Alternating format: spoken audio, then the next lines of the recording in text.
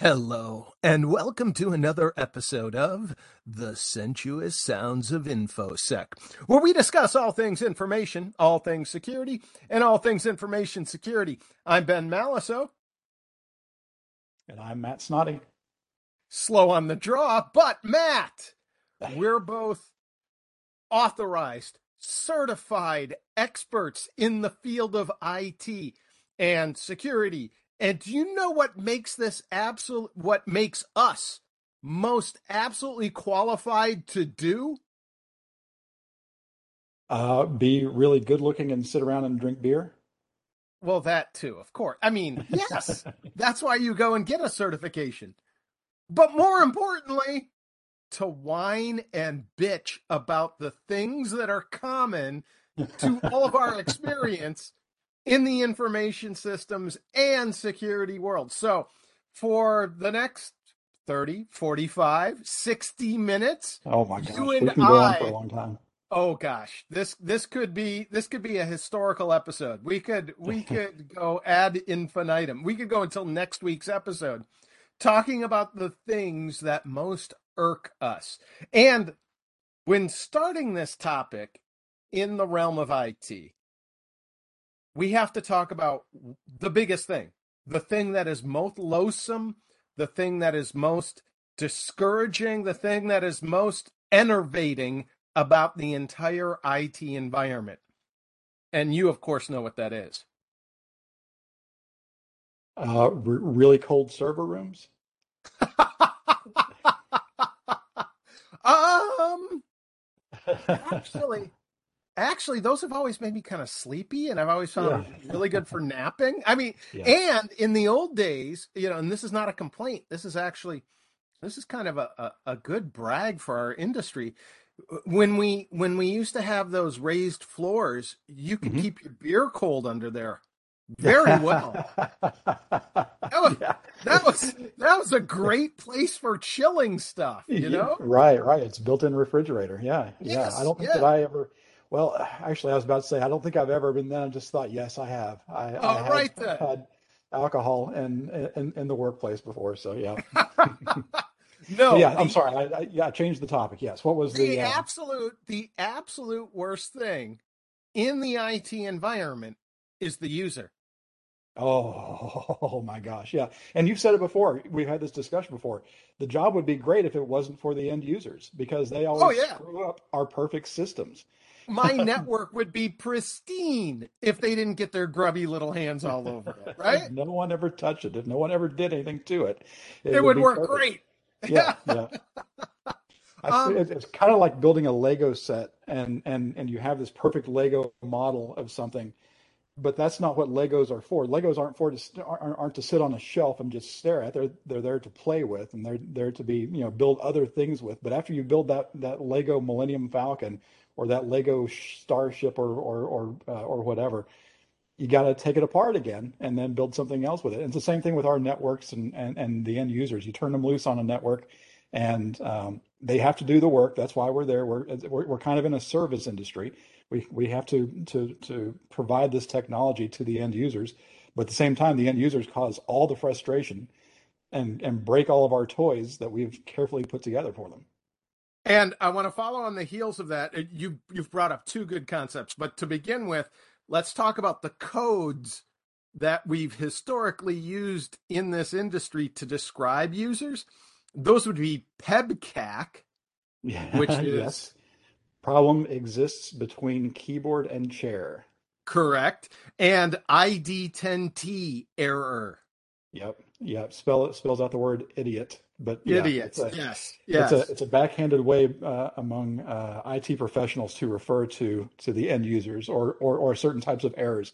Oh, it's a PEBKEC error or it's an ID10T error. When yeah, you've correct. got somebody who just yeah doesn't know how to work the technology and you've got to kind of hold their hand and walk them through it. Now I have to walk back a bit my animosity towards the users because I also am a user of systems and I understand the frustration. I've called help desk. I've filed tech support tickets. I did one today. There's one that's driving me crazy, and we can talk about this in a little while too. Um, And I know the frustration of understanding what the issue is, having an impossibility of conveying that to tech support, them not understanding. They're running through their little checklist and they're reading their scripts and they're Yep. not hearing what I'm saying, and I'm not able to communicate in a way that they can understand and address and find the solution. So, as much as I like to inflict pain and torture on users because they do the same to us, I understand that they have their own concerns, and they're viable and practical, and objectively we exist to support them. Right, right. Yeah, because and I find myself explaining this, especially to junior admins that I work with, um, that look, these end users, they are not computer experts like you are. They are experts in whatever they're doing, and be it finance or be it sales or whatever department they're hired for. That's all they want to do is the crunching the numbers or making the deal. They're just using our toys to do this stuff with, and so yeah, we can't expect them to know what an IP address is or what a firewall is or anything like that. So yeah, you got to cut them some slack because yeah, all they want to do is make their money and do what they want to do. But at the same token, you have to understand the technology at least a little bit. And so, and some users just don't even want to make that first leap. Oh, and there's the apocryphal story of, in the old days, the user who filed a tech support ticket because their coffee holder, their beverage tray wasn't working. And it turned out they Yeah, tried to rest the coffee cup on the CD. CD tray. Yeah, Yep. which, again, I'm not so sure that's ever occurred. It Oh, I sounds. am. I've Oh, seen you've it. seen I that? have. Oh, yes, You've lived and not that? just once. Yes, yes. That is a reality. That As did someone who's actually been occur? in IT since 1994, yes, all of those tropes, all of those urban myths about yeah what tech support deals with and the woes. Yeah, especially back in the mid to late 90s. Yes, all those were true, and I have seen them firsthand, Okay, especially all right. the cup holder.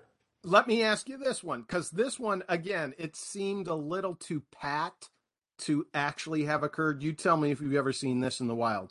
There's the story of the user who called help desk because they wanted to get their document onto the computer, and the help desk technician said, well, um, you have to install, or you have to load the file from the disk, and you do that by putting it into the disk drive. And when tech support finally went to do an actual desk visit of this user, they found out that the user had folded up a piece of paper and slid it into the drive slot, because that's how they thought they were supposed to, like it Right. was a scanner of some. Tell me you've never seen that. I don't think I've ever actually seen that. So yeah, that one may actually be a true. That's an urban legend. That, that, That's an IT legend, is what that is. yeah, yeah, yeah. Now I have had end users who, when you say reboot the computer and they go, okay, it's rebooted 3 seconds later, you go, no, there's no way it rebooted They in turn the three monitor seconds. off and on. Yes, they turned Of off the course. monitor, they Of turned it course. back on, and yeah, and lo and behold, the error is still there, of course. So. All So no, right. rebooting the computer didn't fix it. But yes, all that to say, yeah, end users, companies used to pay for training for end users, like basic, knowledge of how to use a computer system, how to use a word processor, a spreadsheet, and stuff like that. And that's all kind of gone out the window as we sit here today. I think no one really trains anyone on how to actually use a computer. So everything has to be learned through either on the job or by seeing someone else do it. And that means that a lot of people are figuring stuff out on their own or creating bad habits that then propagate, especially if a user 10 years ago said, well, this is the way that I do it. And every person that they trained since then, they've taught this way and it's the wrong way, or it leads to other problems down the road. So I think that training comes into play with some of the end user stuff, but I don't know. At the same time, as someone with kids who are in college and high school right now, they already know a lot of this stuff, and the applications have become a lot easier to deal with. But there are still some very complex applications out there that you just have to learn through some sort of formal training on how to use properly. And I'll go a step further then. I mean, this can be another one of our complaints to follow on from the users. I remember sitting through some of that training as even a neophyte, pre-IT person, and it was interminable. I mean, the instructors True. were awful. The material Yeah. was terrible. They would give you mimeographed or photocopied handouts of the step-by-step screen caps that were just No. terrible, that you could not visually follow in any sensible manner, and there'd be Yeah. widows and orphans on the page, so you'd have to flip back and forth, and the instructions were not written by technical writers. So again, from the user perspective, that was pretty awful too. Now, I remember when Yeah. Microsoft first came out with the mouse certification. You remember that? It was No, there's a certification on using a mouse. I, it was the shorthand. I think it was oh, what the hell? Microsoft user system or something like that. I mean, it was okay. basically how to use Microsoft programs. And Okay. they had one for Windows, they had one for Word, they had one for Excel, they had one for Outlook, and it was Okay. basic, simple. You go through these things, and then you were a certified user. Okay. Okay. No, I don't recall that, but yeah, that sounds like a good program. And that made sense again at the time when people were entering a workforce or transitioning within the workforce from IBM Selectrix up Mhm. to a Windows 3.1 or a Windows 98 95 system. And I thought that was a good step in the right direction, and that training was actually decent. It was still it was still imperfect, but now most of the tutorials um, seem to be more user Yeah. centric and allow the user to drive and do it at their own pace. Oh, did I lose you? Right. Yep. Nope. There you are. Okay. Yeah. Yeah. No, So you blinked out there for a second. I'm sorry. But yeah, yeah. Yeah, the self-paced learning, and also keep in mind we're old enough that we've seen the old programs that used to come with the inch thick books, the actual user manuals that would tell you how to do stuff as well. So if you needed to know how to save a file or how to open a file or print a file or something like that, you just pull it up in the book, and it would tell you everything on how to do it and stuff no, like it that. didn't. And No, all those that's going out the those books were awful. well. I I, re- I remember when I got my first modem, a Hayes Uh-huh. 9K baud, I want to say. I mean, this was an external to an Apple IIe. Uh-huh. And and like you said, the manual was an inch thick and spiral bound. And Uh-huh. it was saying things like, flip the dip switches and the Yeah. IO. Yeah. There was IO shit. keys. Yeah. Oh, it was insane. There was no way I was ever going to be able to do that. That just didn't make any sense. And to expect a user, it was far from plug and play. We did not have USB. You'd have to open up the console itself and insert a card and then teach the system to recognize the card in the BIOS. I mean, it Yep. was abhorrent. Yeah. Yeah. Oh, the good old days, right? You know who I credit for fixing instruction? Who? Games, the gaming community. Oh, yeah, yeah, because games have turned into the first level of any new game that you buy these days is basically a tutorial that steps you through. And even going back to the old Super Mario Brothers, the very first level of Super Mario Brothers in the old Nintendo from 1985 was basically a tutorial on, okay, here's how you jump, here's how you throw a fireball, here's how you kill an enemy, stuff like that. So yes, I agree with you completely there. And games these days are super complex, and so yeah, they have to run through a tutorial just to show you what all the buttons mean and all the messages on the screen and all the numbers that you see and stuff like that. And how to interact with the environment and the other Hmm. players, and there's usually a help and you can scroll back.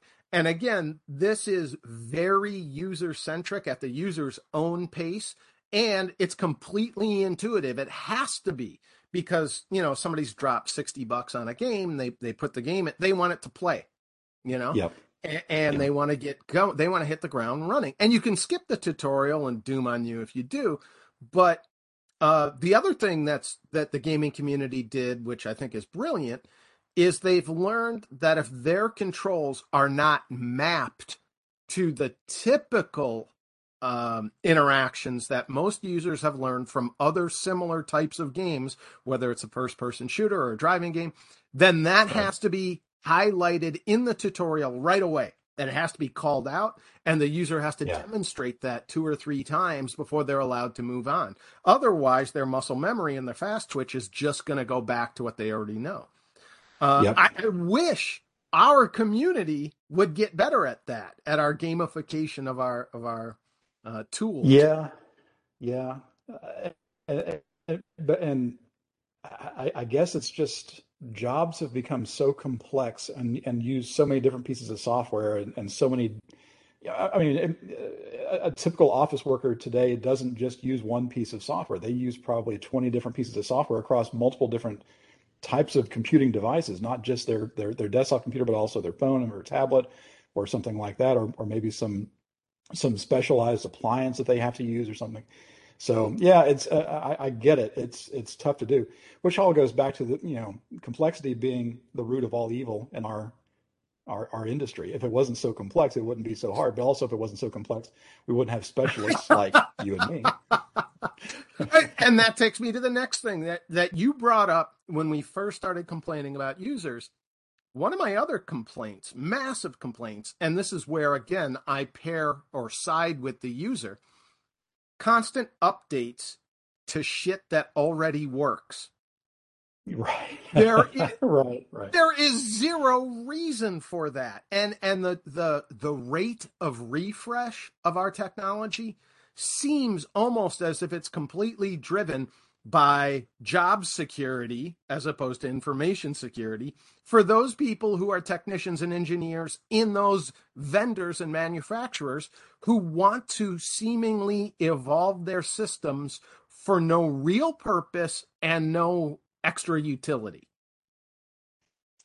Right. And I think that part of that goes back to the mentality of software development that is currently the standard, because everybody's got an internet connection. Everybody's got a fast internet connection. And so therefore it is not as big of a deal to rush a piece of software out the door and onto a computing device when it's not completely ready to go yet. We see this all the time. Case in point, Windows. Well, I was going to say Windows 11, but every version of Windows has been since Windows XP has shipped basically incomplete in its first iteration, and with the expectation that regular patches and updates will come along that will eventually get it to the point that you want it to be at. But don't expect that very first version of it to be where you want. And which leads to guys like me telling all my clients, they get the button on that pops up on their computer. Hey, do you want to? Your computer's ready. Are you ready to upgrade to Windows 11? And I tell all of them no. Or I set up a policy on a server that says absolutely not. Do not do it until I say that it's ready, a year or 18 months from now. But yeah, back to your point. I was just gonna ask you what your religious flavor is in terms of Windows 11. Have you made the jump? Have you started playing with it? And have you convinced your clients to go one way or another? And you already answered that question. Yeah. No, all my devices are still Windows 10. I think it's perfectly fine. I think it's stable. I think it's safe, secure, runs everything that I need it to run. So yeah, I don't need to update it. But that being said, I have been at clients, especially that are acquiring new hardware, new laptops and stuff like that, who it comes shipped with Windows 11. So I had to learn it really quick. Not that it's that different or that hard to learn, but yeah, any of them that have the ability to manage the patch management systems in Windows, I've told them to decline the Windows 11 update for the time being. And then at some point when we all get comfortable with it, yeah, we'll make that leap. But no, and this is probably getting back to being an older guy in this industry, unlike some of these younger 20 somethings that are just out of college. And you may be the same way, Ben. I get comfortable with the way that I have stuff set up. I get comfortable with the way things look. I like being able to fly through a desktop or through a piece of software, knowing exactly where to click to get what I need out of that piece of software or out of that operating system. And it's just I'm grumpy and I'm old and I don't want to see it change. That's what it comes down to. And if it does what I need it to do, when you change it, what you're actually doing is hindering my productivity as opposed to enhancing it. And I'll blame Microsoft for this right out of the gate. Forget 11. The ribbon. When they first put Yes. the ribbon in Microsoft Word. And Yeah, that as an thing, author, yeah, you use Word all the time, I'm sure. it drove me crazy. It was in Yeah. the wrong place. It didn't look right. It was counterintuitive. It didn't feel the way I wanted it to feel. Yes, absolutely. I cannot stand, and maybe this is the old guy saying, you kids with your newfangled. But why should we expect users to change their habits every 2 years? That's Right.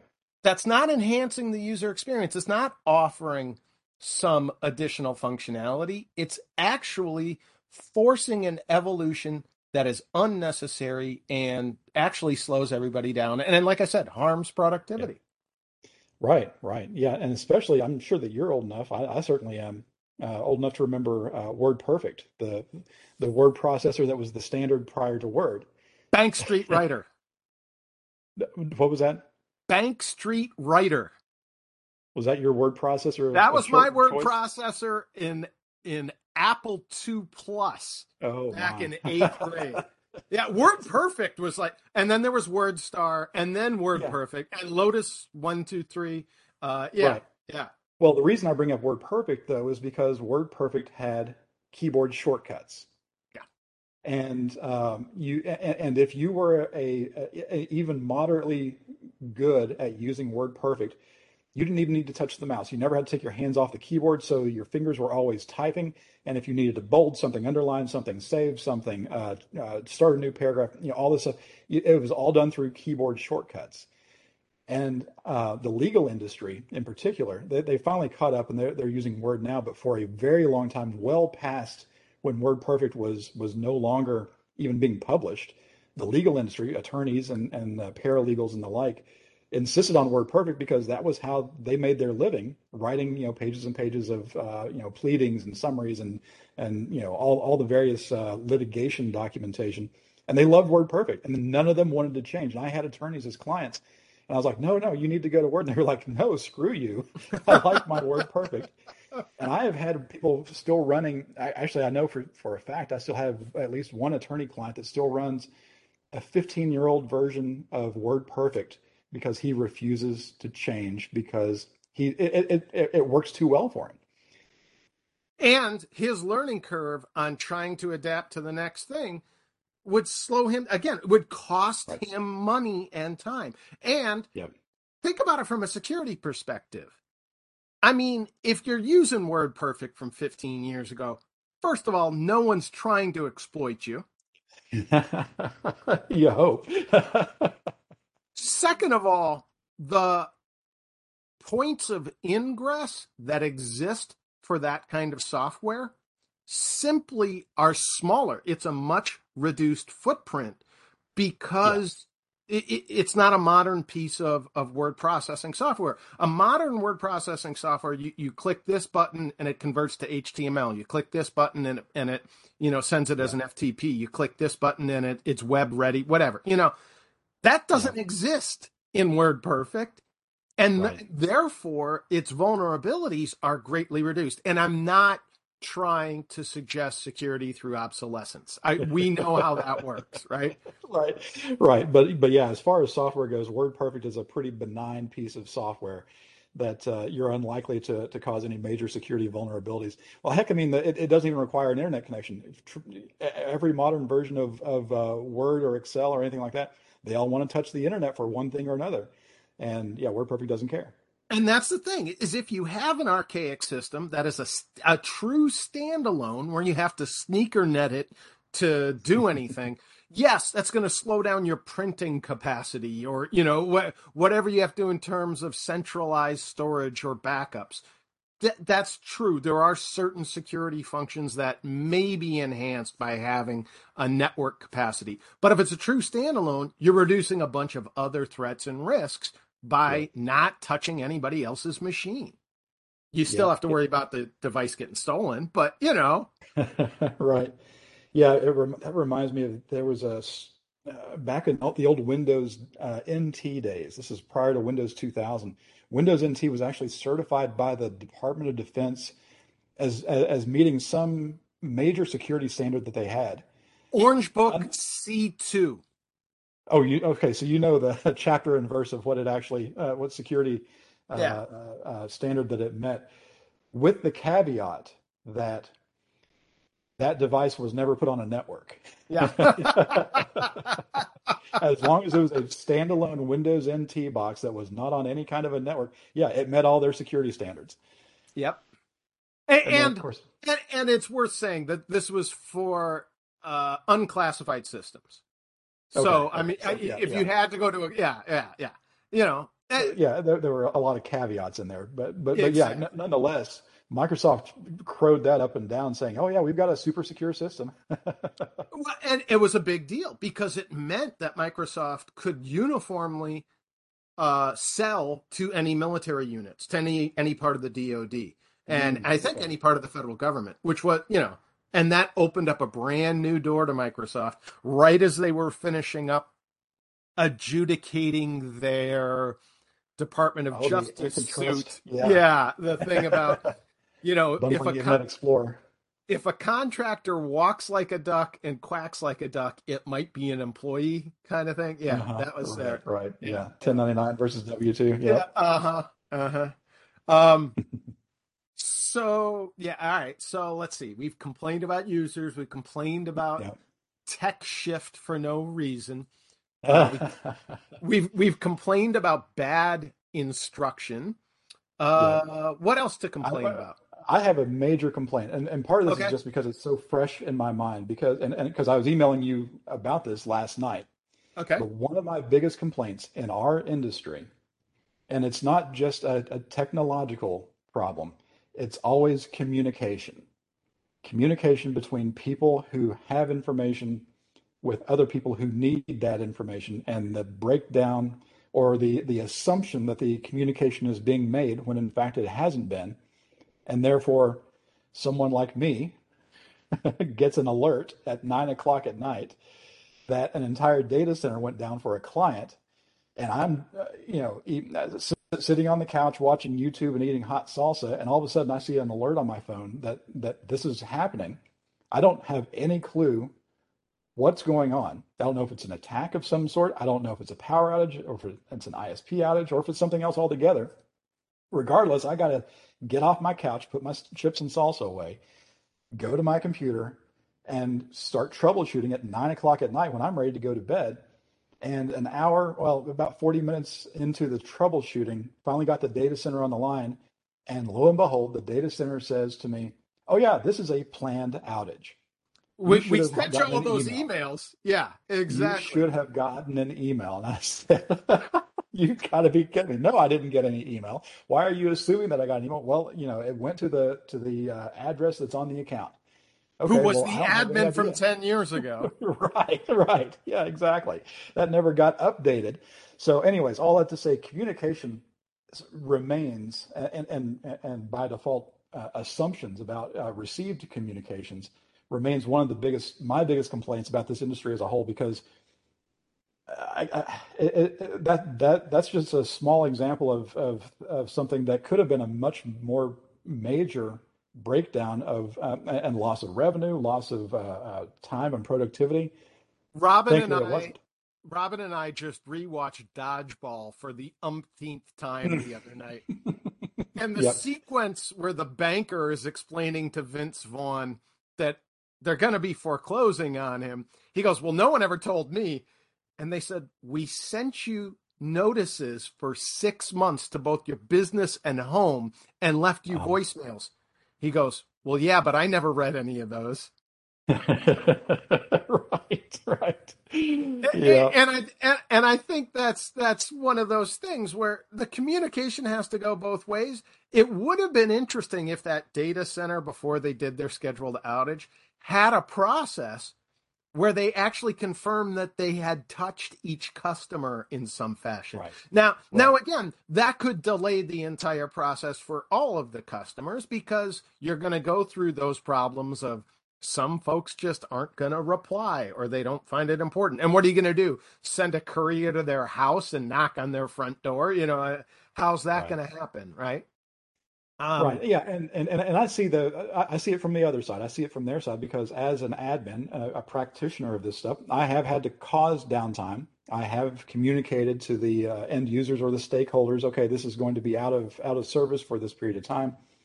If anybody has any objections, tell me now. And then you know what? All I hear is crickets. I go to do my downtime so I can do whatever I'm doing. And then immediately 5 minutes later, start getting phone calls. Hey, why is this not working? So I've been on both sides of it. but it's one of those things like when you're teaching a class and you're using WebEx or Teams or Zoom or whatever. If you can't hear me, tell me. You know, Yeah, how's that right. supposed to work? You know, Right, right. Yeah, how do you prove a negative? exactly. So, And uh, maybe it should work another way. Maybe you should have a need for that positive interaction. There should be a confirmation. I'm not quite sure how we would achieve that. I'm not quite sure how you would demonstrate positive affirmation of a thing before taking the next step. Because if the contact info is bad, the contact info is bad. And who's responsible for that? And how do you ensure? Now, I would guess, and this would be my guess, and this is where, I had a tech support issue earlier today where all these things are kind of rubbing me raw. The billing still seems to work really fucking well. right, right, right. They still send invoices and get paid just fine. So maybe the communication channel should be the credit card or the bank Hmm. account. And I will say this, I think this is in response to US tax policy more than anything else. But there are a lot of online services that I've used recently where, in order to link a bank account, they do the micro deposits into your account 3 cents, Hmm. 9 cents, Yeah. 15 Hmm. cents. And you have to verify the amounts that you've received. That becomes your two-factor authentication. Yes. Yes. That to me seems like that positive affirmation step. You know Hmm. that they received it. There is a financial proof there. And whatever communication channel the user chooses to utilize to make that happen, they're still getting that to the vendor. They're still communicating to the vendor, I did receive it. I'm verifying receipt. And you have Yep. excellent non repudiation at that point. Yep. Yep. That's true. Yep. And Maybe and that's it, how the and data center and the service should do it? by depositing 5 cents in my bank account. Yes, Right. To confirm receipt, please type the amount of change that we put into your account. Yeah. exactly. Yeah. Yeah. Exactly. Yeah, and the United States Postal Service has for all of its faults, and people like to argue about it, but they have a really good system in place already as well No, for the. no, they You're don't. shaking your head no. Fuck the postal service. I'm sorry. I just moved. And I went to USPS.com to update Uh-huh. my address. Just a basic change of address notification. They wanted to charge me $1.18 to update my own address with the postal service that works for me, that Really? I've been subsidizing for 20 years.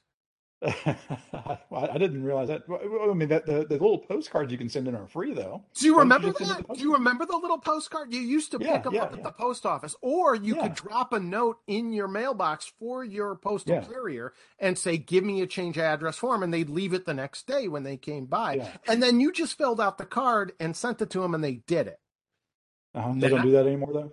I don't know. I haven't seen any of those cards, and I've been to a post office, and they wanted to charge me $1.18 online for my convenience. Now you are really sounding like a grumpy old man. Kiss my ass, $1.18. I'm not going to tell them where I moved to. Screw them. Now they got to find me. Let them figure it out. And I'll just take that a step further, talk about security. Do you remember when the Department of Homeland Security was first instigated after September 11th? And one of the proposals was that postal carriers would be seconded to DHS to act as observers so that they could monitor strange goings on, and they could report directly to security services to say whether a particular residence was acting unusually or not. They were going to hire the postal carriers to snoop on the citizens they were delivering mail to. I don't that remember. Died a kind of quiet death, along with the color code scheme. Do you remember the threat codes? Yes, orange, because we never got out of orange. Yes. Yeah. It was always orange. It was always orange. It's always orange. It was never going to turn blue or green, which meant that things were okay. It was always, we got to keep the population, on their toes. Let me take you to my next complaint as a grumpy old man. Oh boy. Okay. It is no longer a heightened security measure if it's been going on for 20 years. Right. If that's the default de facto standard level of security, then it's not heightened. That's the baseline. And I don't blame IT and I don't blame security practitioners. I blame messaging. And I'm going to point the finger at a service I happen to love, one near and dear to my heart, McDonald's. McDonald's fucked up our language when they changed the meaning of small to medium. Yeah, and this goes. Starbucks does the same thing, although they changed the names entirely. But the Grande, the Venti, the whatever they are. Yes, a McDonald's small is 16 ounces. It's a medium, but it's a medium. Which is right. Which makes no sense because the word medium means in the middle of. And if it's the lowest one on the spectrum, it cannot be in the middle of. It just can't. Yep. And it's that sort of messaging that I think has infected and affected all of our communications capabilities, including security, where we say, due to higher risks or because of existing threats. No. Just say, here's the new normal. This is the way, this is the new standard. And it might suck, but it's never going to go back to the way it was before. Don't promise me that at someday I will be able to wear my shoes in an airport without worrying about athlete's foot. If that's not ever going to be a possibility, don't tease me with that. Heightened is not heightened. Heightened is just, this is it. This is the new thing you're going to do from now. Yep. And why do some people not wear socks to the airport? There are people in flip-flops going to the airport. That's just weird, man. That's really weird. 20 years into it. Now you're veering off into yelling at kids on your lawn. Grumpy old man. It's just unsanitary. That's just... you knew you were going to get into the line. Right. Yeah, they weren't just going to let you slip on through wearing your flip-flops. Yeah, you got to take them off, and then you're barefoot in an airport that's nasty and dirty, and Ugh. Ugh. We all got to step on that floor, man. Come on.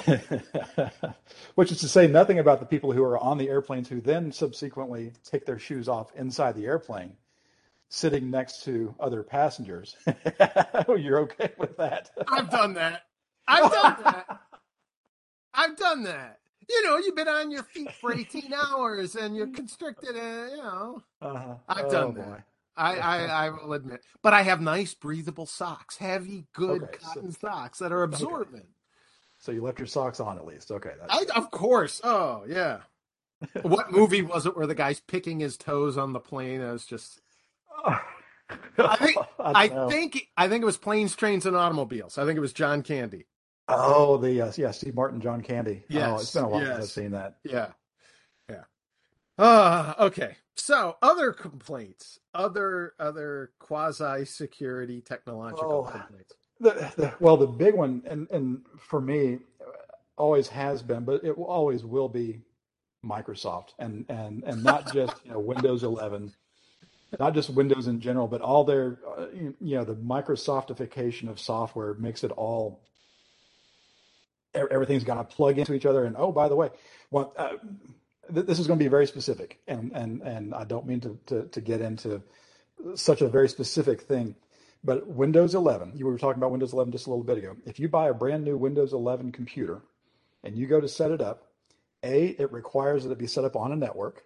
It will not let you go any further until it's either on Wi-Fi or on a wired network. And B, it requires that you have a Microsoft account to set it up. So you can't even get to a desktop. So as soon as you turn it on the first time out of the box, you got to have an account, you got to have a network. Now, all that being said, being the IT professional that I am, obviously I have hacks to get around that. You have to do a couple of other little things and you can get around it.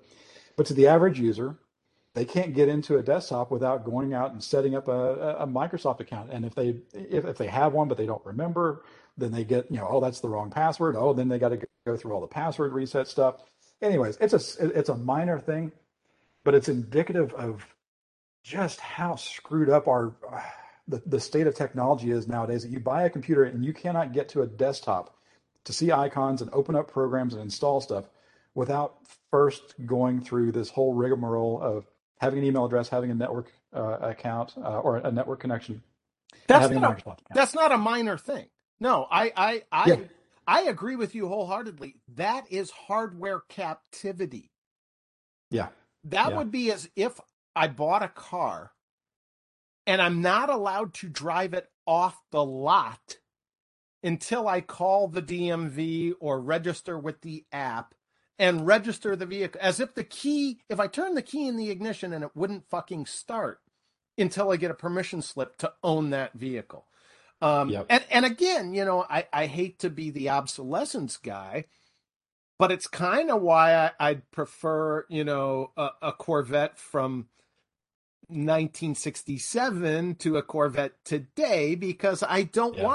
I don't want a remote stop on my car. I don't want anyone to be hacked I'll roll up the damn windows myself if that's what it takes. Right. Right. Yeah. Because there's even a trend now where simple things like the accelerator pedal they no longer are connected by physical hardware, cables and pulleys and stuff like that to the engine. It's It's all fly by sending wire. wireless. Yeah, it's all sending a wireless signal to a computer, and that's what's telling the throttle to open and close and make the car go or not go. Yeah, I know you guys did a whole episode on cars, and we won't get off on all No, that, no, but but it's the same family of yeah, concepts, and I'm totally in agreement with you that if I buy a laptop, it should not be the OS vendor who convinces me how I use that thing. yeah. It's a physical object, and I should have full control of that physical object. I'm in total agreement with you there. Um, Yeah, and it comes back to the whole subscription model of all software is going to become software subscription based, and that's what where we're getting with Windows and all the Microsoft stuff. Everything, all the Office suite is now subscription based. All the Adobe suite is now subscription based. Uh, yeah, it's a way to get a continuous stream of money because 20 years ago, 15 years ago, these software vendors realized people are buying copies of our software and then we never see any more money from them ever again until they are forced to buy an upgrade. Well, let's just make sure that we just keep that revenue stream chugging along 12 times a year. I It's worked and people have bought into it and it's become the new normal. I think it's worse than that. I think it's not even a continued revenue stream. I think what it is future financing. If they know they have this many subscribers, they can monetize that. They can count that on their balance sheet and they can draw against future income to Mm, capitalize that and make more investments in whether that's R&D, whether it's expansion, whether it's acquisition. yeah. That's what I think it is. It's the same thing that they did with, credit default swaps on mortgages, where Hmm. it's not the instrument itself, it's not the house itself that provides the value, it's not the collateral. It's the fact that you have a mortgage income stream from this many houses that you can now bundle as a value and sell that for a markup. Um, Yeah. I think that's what the software companies are doing, and I'm not sure it's going to help them in the long run, because at some point, someone is going to break that Microsoft stranglehold. It won't be Linux. I guarantee you it won't be Linux. Right, right. Yeah, no, yeah, the Linux desktop is always coming next year. Yeah, and it's been coming for 25, 30 years now. It's right there with quantum cryptography and cold Right, right. fusion and yeah. Yeah, and the joke in the gaming industry used to be Duke Nukem Forever. I don't know if you Yeah. remember Yeah. that. And It was, it it was a finally bit. came out like 2 years It, ago or something, or yeah, yeah, and to absolutely no interest at all because it had yeah. been in development hell for 15 years or something like that. Yeah. Yeah. But yeah, All right. subscription I'll, models suck. I'll add one last Everything else sucks. complaint Okay. right on the heels of what you just said. Vaporware hype Hmm. and messaging. And I guess this goes into our communication language difficulty thing. I just found out yesterday by reading something completely oblique to the topic that an American made spacecraft crewed entirely by civilians Hmm. is coming back from the International Space Station. Yes. Yes, they're already up there. Yeah, as we sit here right now, there's a spaceship that was all civilian, no military, no government that went to the space station. Yes. All private funding. Hmm. Not one of my tax dollars went into it. Yep. At no risk to me. And they're going to be Right. returning here. I think today. I think today or tomorrow. I think they're in free fall. They're coming back. Um, I I had not heard about that nearly as much as I remember hearing with great fanfare when I was in 8th, ninth, 10th grade. Every time NASA said, well, we're going into a suborbital launch today. Everybody pay attention to us. Uh-huh. And everybody hold the phone and here we're not quite going to space, but this is a big deal. And Right, right. it seemed like that was magnified and amplified to ad nauseum. The only time, Hmm. and I hate to say this, and this is not humorous, but the only time, I think we really paid attention was the Challenger and then Hmm. eventually the Columbia. Um, Yeah.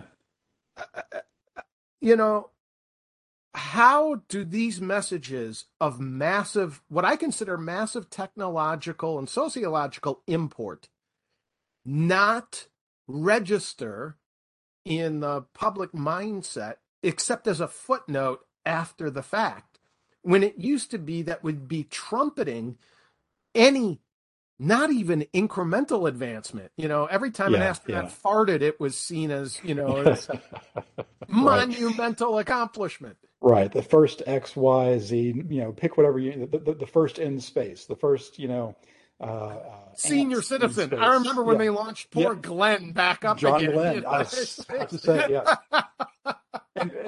But yeah, to your point, I think that a lot of that has to do with the fact that NASA, being a publicly funded organization, relied a lot on public goodwill. And so, yeah, they had a whole public affairs office that made sure that they stayed in the faces and on the TVs of all of the constituents that were basically funding their efforts. And it worked because that was the whole reason that I went into the Air Force Academy, was because I was intending to be an astronaut. I bought in completely and was planning on being an astronaut. Obviously, that didn't happen. Otherwise, I You and wouldn't be me sitting here both. talking to you. You and me both. And But instead, yeah, we're chair bound. And yeah. right. Two old guys sitting around complaining on a radio show that's on the internet. Hey, But but yeah. now we could crowdsource it. We could actually buy a Mhm. ticket. Yeah, yeah, yeah. That's true. Yeah, if the Sensuous Sounds of InfoSec can do a Kickstarter to raise $1 million, we can go to the International Space Station. Our listeners could literally kick us off the planet if they chose to. They said, these guys are just too annoying. All they do is Yeah. complain.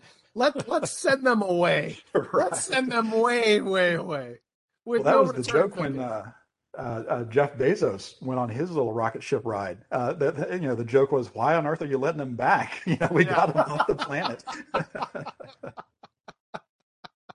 But, but yeah, the messaging is powerful, and that's part of what NASA knows that, and because they needed those tax dollars, they needed the public interest, and things like the Hubble Space Telescope and the Mars missions, and the Voyagers that have left the solar system, whereas the privately funded ones don't need the public, and I'm sure they have public affairs offices and they do press releases and stuff like that, but it's just not as important because their money is coming from other places. But I simply don't even see it as infectious a discussion. Mm. And So the maybe, science yes, needs to be the story. Yeah. yeah, yeah. I mean, you know, for whatever about Bezos, for whatever about Musk, for whatever about whoever and whatever, the fact that that not we, it's not a collective effort, that these individuals are launching spacecraft that are fully Mhm. functional and that can actually perform better than anything NASA has had for 3 decades, that they can re-land without disposable Yeah. booster systems. And Right. Have you seen the videos of that? That is holy straight shit! out of science fiction. Watching those booster rockets land themselves back on the launch pad. Oh, it's amazing. Doesn't that blow your mind? I mean, Yes. I just, it looks like CGI. It looks like Yes. bad CGI. And, Right. Right. I you showed know, it to my wife, and she was like, "Oh yeah, that's out of a movie or something." I said, "No, this is real. This actually happened." somebody did that, Yeah. you know, and why this isn't capturing the imagination, because now every kid, you and I went to the Air Force Academy, which in and of itself was elitist and exclusionary, Hmm. even though it was drawing from a deep pool of, anyone can apply, Yeah. assuming you have the right DNA characteristics and blah, blah, blah, blah, blah. And even behavioral characteristics, because the military was anti-LGBT at the time. Hmm. And, Anti a and lot of things. anti a lot of things. And today, in a world where anyone could realistically purchase that ticket. Forget Charlie and the Chocolate Factory. You don't have to find the golden ticket. All you have to do is get enough people together. You could crowdsource and Yeah. get yourself into space. That should be exciting for every 12-year-old kid out there who dreams about space flight. Yeah. That should be the thing that everyone's harnessing their imagination to, and I just don't see it. And forget the driven stuff, the public affairs or PR resources, the propaganda. It just doesn't seem to be catching hold, even the way Heinlein and Asimov and Clark stories used to do when we were kids. You know what I'm saying? Yeah. Yeah. Yeah. And I wonder if it's because space flight and outer space and astronomy and all that stuff, if that's now competing so heavily with what we have down here on Earth, with all the distractions, all of the entertainment options, all of the other things, if kids just aren't as interested because I can put on a pair of Oculus VR goggles and simulate going into space, and it's 95% of the same thing. I'm not floating, but I feel like I am. Maybe there's just too much competition for the eyeballs or for the entertainment value. I don't know. That's That's probably a just me really being a that's grumpy a old guy. really good point. Why have to wear the adult diapers and weather 9G forces if you can visualize and experience the same things from the comfort of your own home? That's a really good Yeah. point. And there was an artist, I forget his name, who was doing, I think it was called My Rocket or something like that, where he's basically doing that. He's letting people design their own spacecraft and letting them absorb the experience through virtual or Hmm. augmented reality. And maybe That's that's the interesting. case. Yeah, yeah, could be that could be it. That could be Yeah. it. Yeah, yeah. Because why have to suffer the Yeah, it's grueling. privations. Yeah. Yeah. Becoming an astronaut. I mean, obviously we lived through the space shuttle years and all the years of training that they had to do. Well, shoot, all I got to do is spend $399, get an Oculus, strap it on my head, and 30 minutes later, I'm in space. To my brain, I'm in space. So yeah, there's competition there, and maybe That's a that's the really whole good point. downfall of. Maybe that's how the human species finally meets its end. Is we're just there's a famous book by Neil Postman that came out in the early '90s called "Amusing Ourselves to Death." Hmm. It's just the amusement value of all the entertainment options that we have will lead to, as he postulated 30 years ago, to the downfall of humanity, basically, because we have no desire to go out and explore and do the hard stuff. Well, why do the hard, difficult things if you can get all the good parts of it without putting in any effort? Well, and again, I don't want to knock that too much. You take that to its natural extension and you get H.G. Wells and the Eloi, Yeah, I right, mean, right. you know, I, I'm not quite sure that's how Rome falls either. I think, I think personal individual comfort is something to be desired, not something to be terrified of, and not something to necessarily denigrate.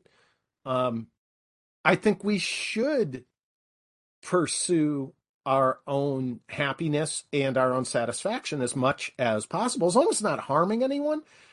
And I think our productivity continues apace with our entertainment capabilities as well. We're Mhm. still a lot more productive than any peasant or serf was doing subsistence agricultural for their fiefdom or their vassal. That just, True. yeah. So I'm not quite sure that the two things are. I don't think that they're adverse. I think they Mm. can be Okay. complementary. Okay. Okay. I think. I I was don't just know. going to lead that into a way to complain about the Gen Z and the millennials, but Okay. to, to What would you say about them? oh, again, I deal firsthand with Gen Z. My oldest is a millennial, and my younger two are Gen Z.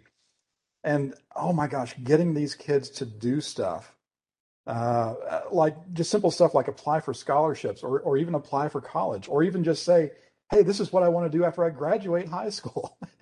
I'm sure that you and I had similar experiences where uh, we applied on our own, didn't use our parents for much of anything in terms of having them fill out the applications for us or anything like that. We certainly didn't need the motivation or the push to go out and do stuff. But oh my gosh, and it's not just my kids, although I love to rag on my kids because they're all shits and they all just get under my skin. But no, I love them to death. They're wonderful kids. But my gosh, they get they get so lazy and they wait until the last minute to turn in assignments. And we've had teachers call us saying, "Oh, your kid is getting ready to fail my class because they haven't turned in the work." You go to the kid and say, "Why have you turned in the work?" And they're, "Well, I have turned it in." Well, yeah, you turned it in a week late, and he hasn't gotten around to grading it yet. But anyways, yeah, the attitude towards hard work and is markedly different. And again, this sounds like such an old guy thing to say because I know that our parents and our grandparents looked at us and said the same thing 30, 40 years ago. Oh my gosh, this new generation of kids. It's companies and organizations are adjusting the way that they handle things in offices and human resources and how you deal with people because people are much more in tune with their emotions and they're much more concerned about emotional health, with mental health. I mean, that's which again, I'm not knocking that, but Let me yeah, please get first me off this first jag. first I'm gonna piggyback on exactly what you said. If anything, my parents were kind of anti me going to the academy. Uh-huh. So not only did they not fill out the paperwork for it, I remember during that application process, you'd have to go to the physical fitness test thing, and there'd be 30 Hmm. other kids there. I remember kids whose parents drove them there and were sitting outside waiting for them, and Uh-huh. my parents were nowhere to be found. I mean, I had to Right. find my way to those things because, my parents didn't even want me going into the military. So, yes, Yeah. I totally understand that. But as much as it frustrates me to deal with millennials, which is ironic in terms of my household, Uh-huh. and as much as Gen Z just chafes the living piss out of me, I'm going to ask if their approach in challenging us on our assumptions isn't actually a good thing. Okay. Because why does the work have to be in on a certain time? Why does it have to be graded according to this timeline? Why is it due here? Why is it important? Right. Right. Some And, authority and, figure is assigning an arbitrary date and then and, saying, do it by then. and I will say this, as a teacher, I used to leave it up to the students. I used to say, okay, I'm going to grade it this night because it's convenient for me. And if you hand it in after this time, I'm dropping 10%. And if you hand it in the next day, it's another 10%. The next day, and I'd leave it up to them. They could choose their timeline and they'd receive their grade accordingly. But I'm going to liken this to another argument I heard about another business model. And the other business model was how destructive Walmart is. And I remember somebody telling me 10 years ago how bad Walmart was for disrupting existing businesses. And the example that they used was they said, Levi's Blue Jeans has been around for 150 years and they have 10,000 employees and they make this many units at this much per unit. And Walmart said, we'll only let you sell in our system if you knock 10% right off the top. Right. And it forced Levi's to re-examine everything they were doing to sell into that huge market. And it forced them to actually find ways to cut some of the things they were doing.